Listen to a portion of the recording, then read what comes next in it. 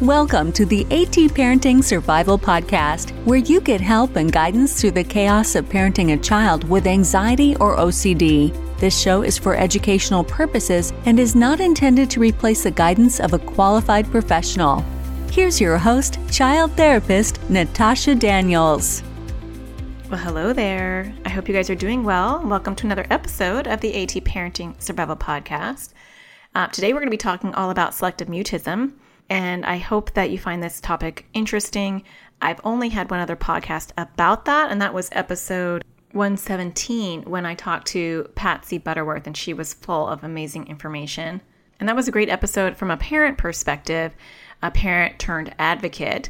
And this episode is more from a parent / professional perspective. So definitely earmark or write down episode 117 because you want to go back and listen to that one as well. But stay tuned for this one because I interviewed Anna Biavate Smith. I hope I'm not mispronouncing her last name. I tend to do that with people. And actually, she was part of the AT parenting community, and I didn't realize that she was a leading expert in selective mutism in the UK until I started talking to her and was like, oh my gosh, you are a wealth of knowledge. So of course I had to have her come on, and I'm glad I did because I was really taken back by all of her really interesting insight into selective mutism and how to approach it. It's very specific, and it's nice to talk to someone who, eats, lives, and breathes it, because I don't. And so I'm bringing her to you, and I hope you enjoyed that. If you enjoy my podcast in general, don't forget to hit subscribe so you don't miss them. I have new episodes that come out every Tuesday, and you won't miss it if you subscribe. All right, well, without further ado, here is my interview with Anna. Thank you so much for coming on. I really appreciate it. Well, thank you so much for having me. Yeah, I'm excited because you are a wealth of knowledge in the world of selective mutism, and I really am not. And so to have you come on and share your expertise is going to be just a gift for everybody in the audience, because there's so many parents who want to know more about this, who might even be missing it. So before we dive in, I have a lot of questions for you. Can you just give people some background on who you are and what kind of work you do? I am a highly specialized speech and language therapist. I actually started as an educational psychologist a while back, but I just felt that there was something missing. And children with speech and language difficulties is something that totally attracted me. I never realized actually that I went a full circle. And I went back actually to deal with children with anxiety. And here in the UK, in Scotland where I live, speech and language therapists or pathologists, as you say in America, have a big role in selective mutism because we believe that communication is, an important issue with children. And you're right, is not well understood. So my role is to diagnose, to support, and to train both schools and parents really to find the right pathway to communication for children with selective mutism. Yeah, that's great that you work with schools too. That's such a needed thing, definitely in the United States. I imagine everywhere in the world. Absolutely. 360 degrees. Communication comes from everywhere.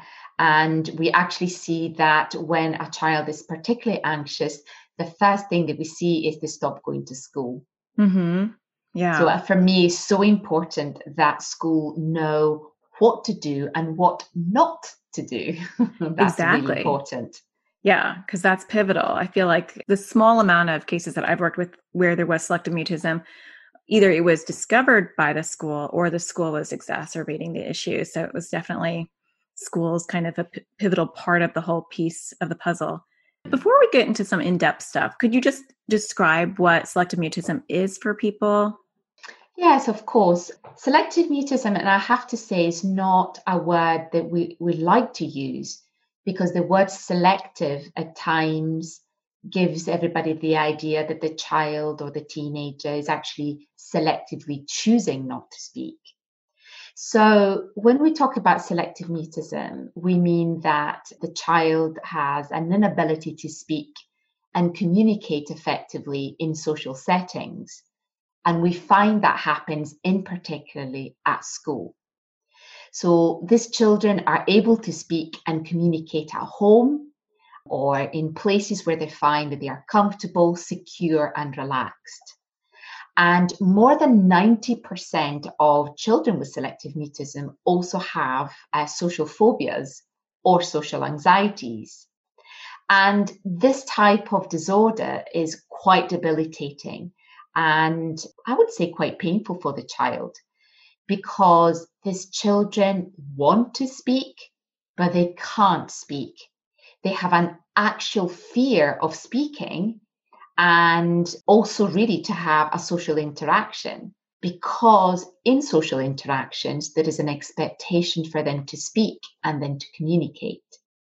One of the things that we notice, Natasha, is that many children with selective mutism have a great difficulty in responding or initiating communication, also in a non-verbal manner. So it's not just speech, it's also the act of communication. So therefore, social engagement is compromised in many children. And it's overwhelming for them and leaving them with a high sense of they don't feel adapt. They don't feel that they're doing the right thing. So my role is very much to make people realize that we can't wait.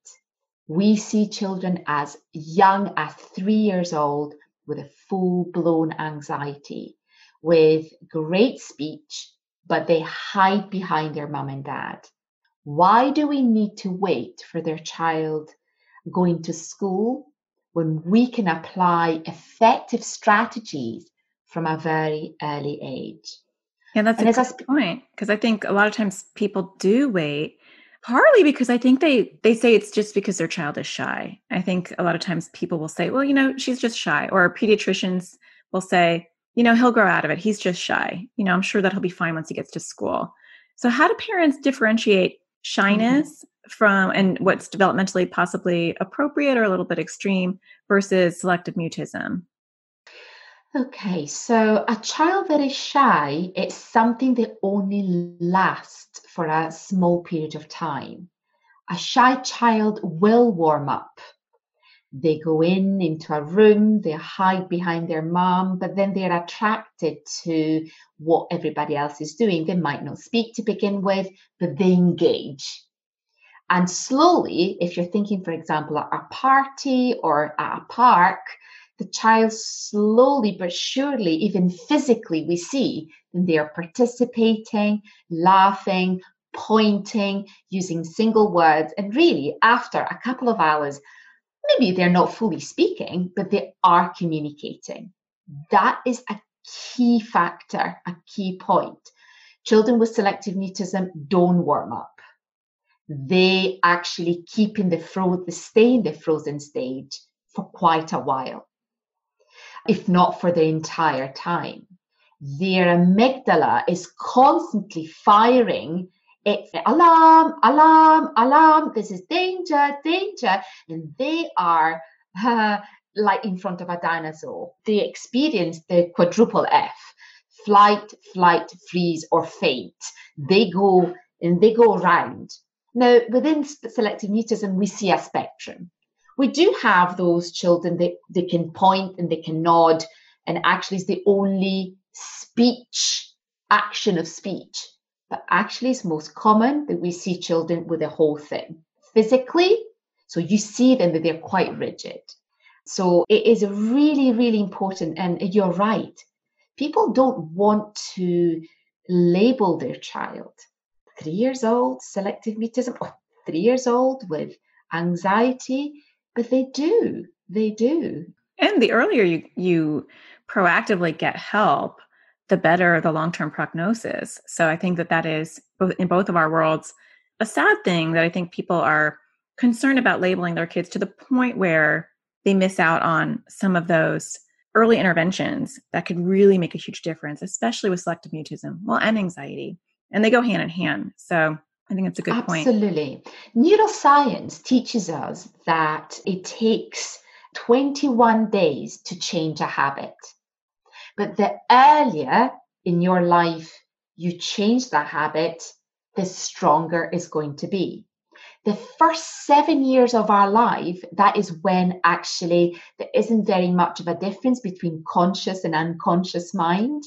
So actually children at the age of 7 still think that a banana, is, you're eating, you're going, it's really bitter. They actually think that you mean that. But after the age of 7, they almost like change. So why wouldn't we want to work and give them the tools from a really early age? I say this very often, that I am lucky because I am a mum of a recovered selectively mute child. I didn't know that. I see things 360 degrees. I know what it's like when you go to the supermarket and somebody stops you and your child is looking at you in fear going, I can't believe you're speaking to that person. I know when your child is looking at you and going, why are you not answering for me? So when I support parents and support children, I know exactly, but I was lucky enough that someone told me your child is not speaking outside home, because I hadn't realized because she was fine at home.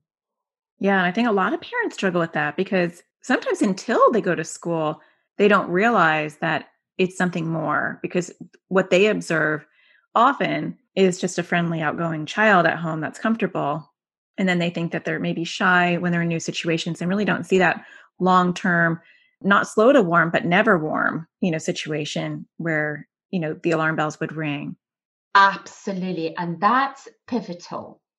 Can you see a huge discrepancy between home speech and behavior and outside speech and behavior?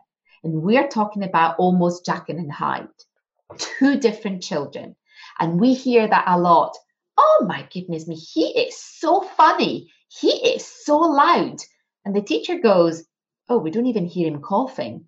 We don't even hear him crying. We don't even hear him laughing. We don't even see him eating.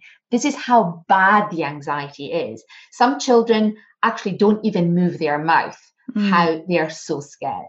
So when we see those 2 things, we know that there is something more than just being shy. A shy child would eat. Yeah. A child with anxiety would struggle with that. Right. Exactly. And that's such a good point, because I see that a lot in the kids that I work with, just not eating, especially the ones that I had worked with that had SM, not eating at school at all, which can become a really big issue when you're going to school full time. So what should parents do when they're suspect to what's going on with their child, but they don't know? How do they get them assessed? I know this can be different in different countries. Well, certainly in the UK, we are still trying to find out the right pathway because, unfortunately, SM is not well known. So doctors, psychologists, teachers are not taught about it. They learn once that they're in their work. So sometimes teachers go, oh, that's quite nice. He's quite quiet. And I say this in my training. A quiet child is a forgotten child. Oh, thank goodness, Mary, she is so quiet. Yeah. Because they are dealing with children with ADHD, children that have their own difficulties, children with, they're dealing with anything. So if you've got Mary at the back of the room and she's quite quiet and she does everything that the teacher says, what if she doesn't speak? Really, that's not their concern. Right. So the first thing is, here in the UK, certainly speech and language therapists. That's one thing. But I know certainly in the States, you do have very specific centers across the States. So you've got one which is brilliant, run by Dr. Kurtz in New York. And he's got an amazing program. You've got something run by the Selective Mutism Center, run by Dr. Eliza Shippen-Bloom, and she is marvelous. She's got the center, and they do research. And I know across, I've kind of started to hear people that they're connecting with me because their waiting list is really long. So you really want to speak to a professional, I would say in general, that has experience with selective mutism. I think that no matter where you are in the world, you want someone that has a postgraduate training in SM. I wouldn't say anyone, because you know what? I've had a lot of parents that said, oh, but I did go to the psychologist. I did go to the GP, and they said, oh, they will grow out of it. And my message to everyone is, yes, it is true. We do know that some children get out of it. That is that some is the 2%. Do you want to take the chance? What if your child doesn't come out? Then you have a 7-year-old with many other anxiety. It will not just stop on selective mutism. Yeah, I agree. And I think that's good advice, because I know here in the United States, there is a network. I'll have to link it in the show notes. I'll have to go back and look at my research, but there are experts and there are therapists that have taken extra training. And you really do want to find someone who has that training. I mean, I don't even treat SM because I haven't taken that extra training. And so even though I understand anxiety and social anxiety, it's a very systematic, methodical approach. Just like ERP for OCD, not everybody should be treating OCD. And a lot of people think they can because they think it's under the umbrella of mental health, but that's a very specific training. And I feel like the same thing happens with eating disorders or body focused repetitive behaviors or SM. Those all have their own individual approaches, and you want to find someone who specializes in it. And that might require a lot of research and digging, but worth it to find someone who's going to not discount or validate your struggles or your child's struggles and give them the tools to get started right away. Something that works really well when the child is very little is not necessarily a direct approach. So for children, I would say under the age, even at the end and under the age of 7, is an indirect approach, because it's how the world around them react to them more than their awareness of what is happening. As I said to you, I absolutely love the neuroscience. And several years ago, I did a postgraduate course in Australia, and I absolutely loved what she said. And when we work with their unconscious mind, so the behavior is the one that has the most effect. So things like not speaking for your child, not being affected by what people say about your child. Be ready when the world will say to you, oh, has the cat eaten your tongue? Or, oh, are you not speaking to me? Oh, that's awfully silly. Let's talk about that for a second, because these are good. Because, there'll be a lot of parents listening to this who, one, maybe not ready to get treatment, not sure, more of a wait and see kind of thing. 2, some of them may not be able to find or connect with resources right away. And so these takeaway tips are going to be really helpful for a lot of people listening.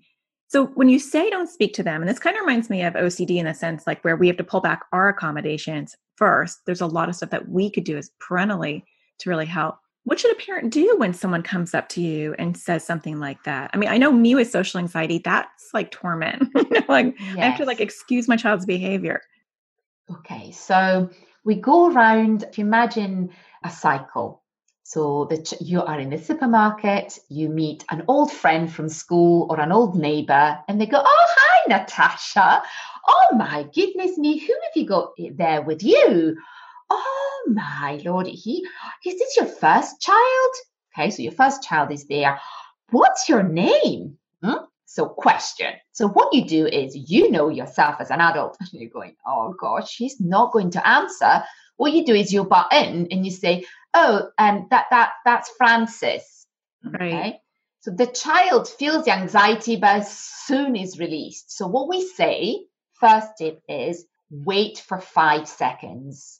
You wait for 5 seconds and you count 1 to 5 elephants. 1 elephant, 2 elephants, up to 5. Because if you count 1 to 5, that's 3 seconds. It's not 5 seconds. So what you're doing is you're letting your child feel that anxiety. I can't believe that person is asking me a question. Is mom going to rescue me? So then you wait, okay? But then that's your demons. You're thinking, oh my goodness me, this friend has not seen me for ages. She's going to think that my child is rude, or I've not been a good enough parent. I've not taught my child to answer back. Right. Okay? So Then what you do is you look at your child and you rephrase what they've just asked. So, what is your name? 1 elephant, 2 elephant, 3 elephant. You wait again. If nothing comes back, and on a frozen child is pretty much the case, then you give a forced choice. Is it Francis or is it Philippa? And you wait for 5 seconds. In the worst case scenario, if nothing happens, then you go down to the last step, which is yes or no. Is your name Philippa? Usually children nod. Mm-hmm. Oh, is that a no? Oh, okay, it's a no. Did you hear that? It's a no, although she's not said it, but she's communicating. Or is it Francis? Let's say your child nods. Oh, did you hear that? Her name is Francis. Now, what you're doing is you're not speaking for them, but you're making them understand that they're still communicating. Interesting. I can imagine a lot of parents listening to this who maybe do speak for their kids are thinking, oh my gosh, like that would put my child in so much discomfort. Why would I do that? Why, when I could just simply answer? It just seems cruel. To play devil's advocate, I mean, I understand. Yeah. How would you explain that to parents? Well, your child's brain would get used to dealing with that situation. And the more you do it, the better they get at it. And what we find is you're building their courage.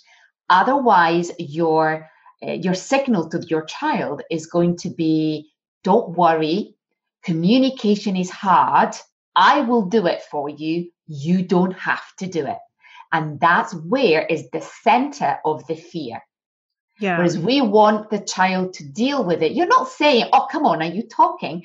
You're giving them steps towards communication. I guess that's maybe why I called my speech therapy business Word Steps. Because I was really thinking about them, because it's a tiny, tiny steps. Now, maybe the next time it might come really quickly. You know at what level your child is at. So what I'm saying is you want your child to communicating to you, never mind what the world is thinking. We are desensitizing them by letting the world hear their voice. Then the communication between your child and the world is a next step. But unfortunately, Natasha, what everybody thinks, teachers, parents, grandparents, that ultimately what it is the chat between the child and the person. But my role is to step that, even in tiny, tiny little step, to make them understand we're working towards communication. I have children, they are even frozen. They can't even choose their ice cream. But I make them do tiny, tiny little steps. So choosing the ice cream before they go in. And they say, I'd like pistachio at the door of the ice cream shop. Yeah. That is a step. We then kind of do it with little children. We don't need to explain. With older children, we explain that they're getting braver. But, you're not going to do anything that you don't want to. But the more you're exposed to it, it just becomes easier. And then the next time, you're not going to even realize, you're not going to even think about it. Yeah, I love that. You're saying a lot of interesting things. Like when we swoop in and we speak for our kids, we're really conveying a message that they can't do it and that it's scary and that they need us and need to be dependent on us as a crutch to communicate in the world. And I love this like scaffolding approach of building up these small micro steps and sitting in discomfort, which is something that we just talk about overall with anxiety and OCD in general, is getting our kids to sit with discomfort, for them to build up that tolerance. I can sit in this discomfort while my mom is pausing and learn how to tolerate that and find my voice at whatever level I can, whether it's a one-word answer or even just a very small nod. I'm still communicating myself. Absolutely. And you've mentioned nodding. So children with selective mutism, some of them could have severely inhibited temperaments. And it means that not only they have got SM, but they keep everything to themselves. So because people believe that is only about the voice, they don't really understand what's happening in their body, because it's all about, it's all about the voice. It's all about the voice. But actually, even waving, even pointing, even nodding can be hard. And that's why is a communication disorder. It's not just a voice disorder. Yeah.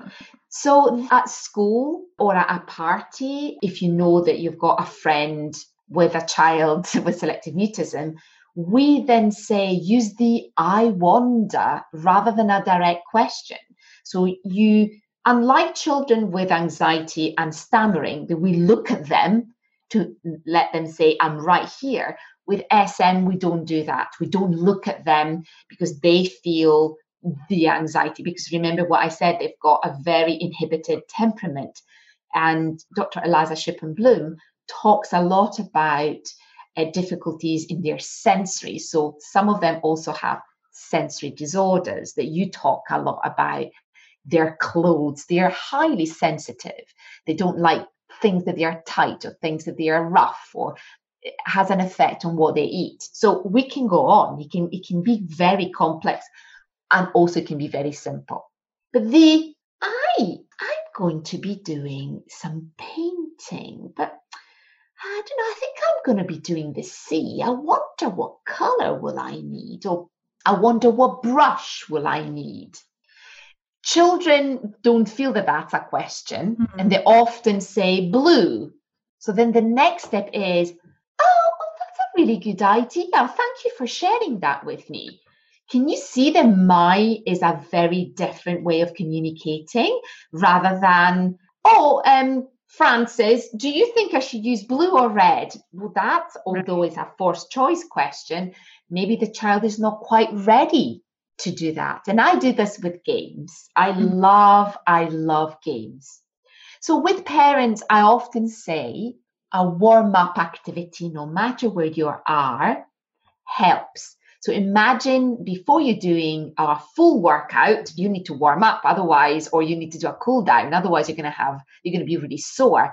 For the voice, we have to keep going. We have to put the engine on. It's a bit of a diesel. So the activity is bring an activity that you like. So if you've got a little one, it could be a book. It could be any motivating activity that you can carry with you in your bag. It could be Uno. It could be a puzzle. But what you're doing with your child, you are taking the role of a commentary. Oh, we're going to take the puzzle out. I don't know. Shall we do Thomas the Tank or Peppa Pig? Oh, I don't know. We've brought them both. Which one shall we do first? So you're actually really commenting and you're inviting your child without saying, oh, choose a game, but tell me out loud. That is putting pressure. Yeah. So you can do that whilst you're at the library, or whilst you're in the shop, or whilst you're in the supermarket. Oh, Daddy really loves that cake. Oh, I can't remember. What was Daddy's favorite cake? So you're talking to yourself, and children love to butt in. Yeah. Children love to fill the pause. And that is something as speech and language therapists for children with language delays, we do that a lot. Twinkle, twinkle, little. Mm-hmm. And it's just a natural thing to fill a pause. SM children love that because it's not a direct question. So if anything, the biggest takeaway is stop asking questions. Be very clever. Be very clever. Yeah, that's a good Natasha, approach. We get this a lot from grandparents. They get very hurt. Well, why would you not speak to grandma? Or why would you not speak to me? I'm your granddad. I mean, I'm, blood of your blood. And please, let's try not to take it personal, because we know anxiety and we know that phobias make no sense. Right. It's irrational. Your brain is telling you to be scared of what? Somebody hearing your voice? How silly is that? But for them, it's not silly. For them, it's the end of the world. Yeah. And it's good to mention that, because I think a lot of times relatives do take it personally. Or, even sometimes you'll have a child who will only talk to the mom and not the dad. And that's really hard for a parent to handle. So very, very much that, yes. So what's one last thing a parent can do at home to work with their child? I love the way that you're talking about how to talk to your child differently. I think that even though it's so simplistic, I think it's something that most people just wouldn't think about as far as how to, help the child move through that issue. Because a lot of times as a parent, we're anxious and we see this issue and we kind of are overzealous and we're quick to be like, we're going to nip this in the bud and we're going to get you to talk, and probably shut down that child a lot quicker. So what's another quick takeaway that a parent can do in their home to facilitate comfort around communication? I'm going to use a tip from, again, another neuroscientist called Daniel Siegel. And he's written some amazing books, The Child's Brain. And he has a technique called name it to tame it. And he uses it for children who are having a tantrum. I use it for children with anxiety. So when your child is having a hard time, because they also have a hard time at home, we need to remember that SM is the cherry on the cake or the icing on the cake. But underneath, we see a lot of things: frustration, perfectionism, highly sensitive child. And those things are very obvious in their homes. Is really to say, oh, I can see that you're having a hard time. What does that look like? And really create a picture around that. And being very empathic and being a model. Modeling, it's a very powerful tool in any therapeutic intervention. And also say to them, I was late to work today. I was so stressed. I felt that my, whatever you want to call it, my little bubble in my head was sizzling and it was telling me, oh my goodness, Anna, you're really late. And my heart was pounding and I was sweating. Oh, and I thought it was the end of the world. And then I kind of had to calm down, and it was, for me, it was, I could see everything was black. I sat down and I had a bit of something to drink, and I could see that my little bubble started to grow smaller. But for a moment, oh my goodness me, that bubble was all over my body. Do you have that? So you're basically teaching your child what we call the emotional language. They are attaching language to a feeling because for them it's intangible. It's something that they can't see. It's something they can't hear, but it's something that they can feel. Yeah. So why not bring it out? Yeah, I love that. I think that's really helpful. I think connecting, just because a child is experiencing something doesn't mean they understand it or they have language for it, which can be really confusing, especially to a younger child. Yeah. And so when then, I deal with a lot of young kids because I go out and say, do you think so? In schools or when I do training and on my YouTube channel, I say, is this what you think there is? Deal with that now. So because my 21-year-old is the child that was not treated 16, 17 years ago. And without help, that can have such a debilitating effect. These people then can't be independent because they can't even go shopping. Right. But I have to say, I have a lot of little ones and the success rate is really high. Is, I would say, 100%. Yeah. Because it's part of their development. So when we talk about the bubbles, boo-boo, whatever you want to call it, when then they've ordered their ice cream, going back to what I was saying earlier, you can say, wow, you managed to deal with your bubble really well. That was really brave. Thank you very much for sharing that with me. So you tap onto their self-esteem. And if the child is not able to do it, then you say, oh, I could see that you were really trying. That's excellent. I'm sure that the next time you're going to try even harder. Because it's not about the ability, they're good or bad. But it's the trying. So underneath, we're always feeding them with good language, trying. Is the bubble, is that big or small? How are you dealing with this? And those are things that then can use later on. And you can see children going, oh, did you see me? I was brave. I'm going to order my chips. Oh, you go ordering your chips? Are you going to order with me? No, I'm going to order my chips. And I hear phenomenal stories. And they say, Anna, I wasn't ready. And he just went up and said, I need chips and mayonnaise because I said 2 words, Mummy. I said 2 words. Did you say 2 words? Did you feel really brave today? Yes, 2. Do you think I should have said 3 words? 2 words, that's a really good try. But can you hear my language? I'm commenting back. I'm reflecting back. I'm not adding, well, maybe a bit more. Yeah. So this is what I teach parents. And every therapy, every family is different because every child is different. And we really want to hold their hands towards steps, towards communications. That's so, so important. Yeah, I love all that. I think just the way you talk to kids and getting an uplifting, motivating approach to your child is so important. So I'm sure a lot of people are just going to want to soak up more of you and your knowledge because I could sit here and listen to you all day. Finally, very relaxing. I'm like, I feel better talking to her.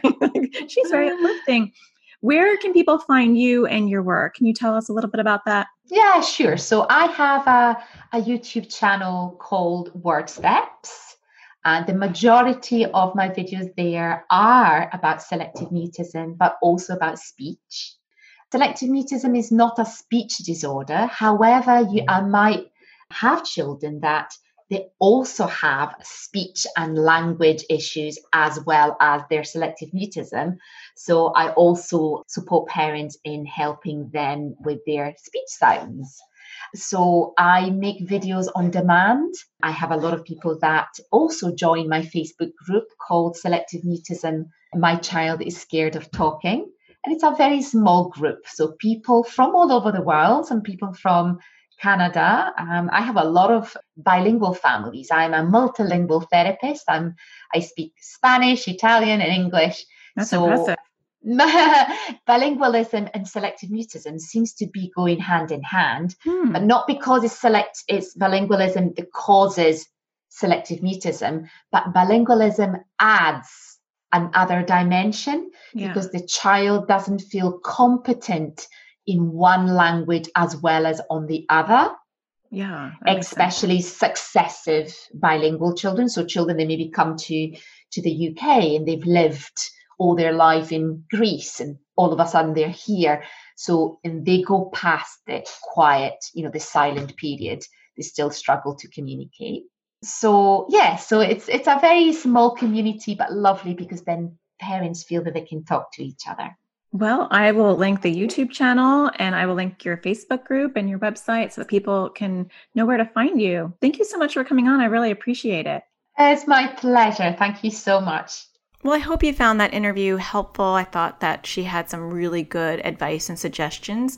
And if you want to know more about Anna and her work, you can visit her website. I will leave a link in the show notes, and you can visit her YouTube channel, and I will leave a link in the show notes for those as well. Definitely check out her work. Her YouTube channel is very cool. She does videos on lots of different topics, but she has tons on selective mutism and really good short takeaways that you can start applying right away. So I hope you're enjoying the podcast. If you are, don't forget to hit a star on iTunes, Google Play, or Stitcher.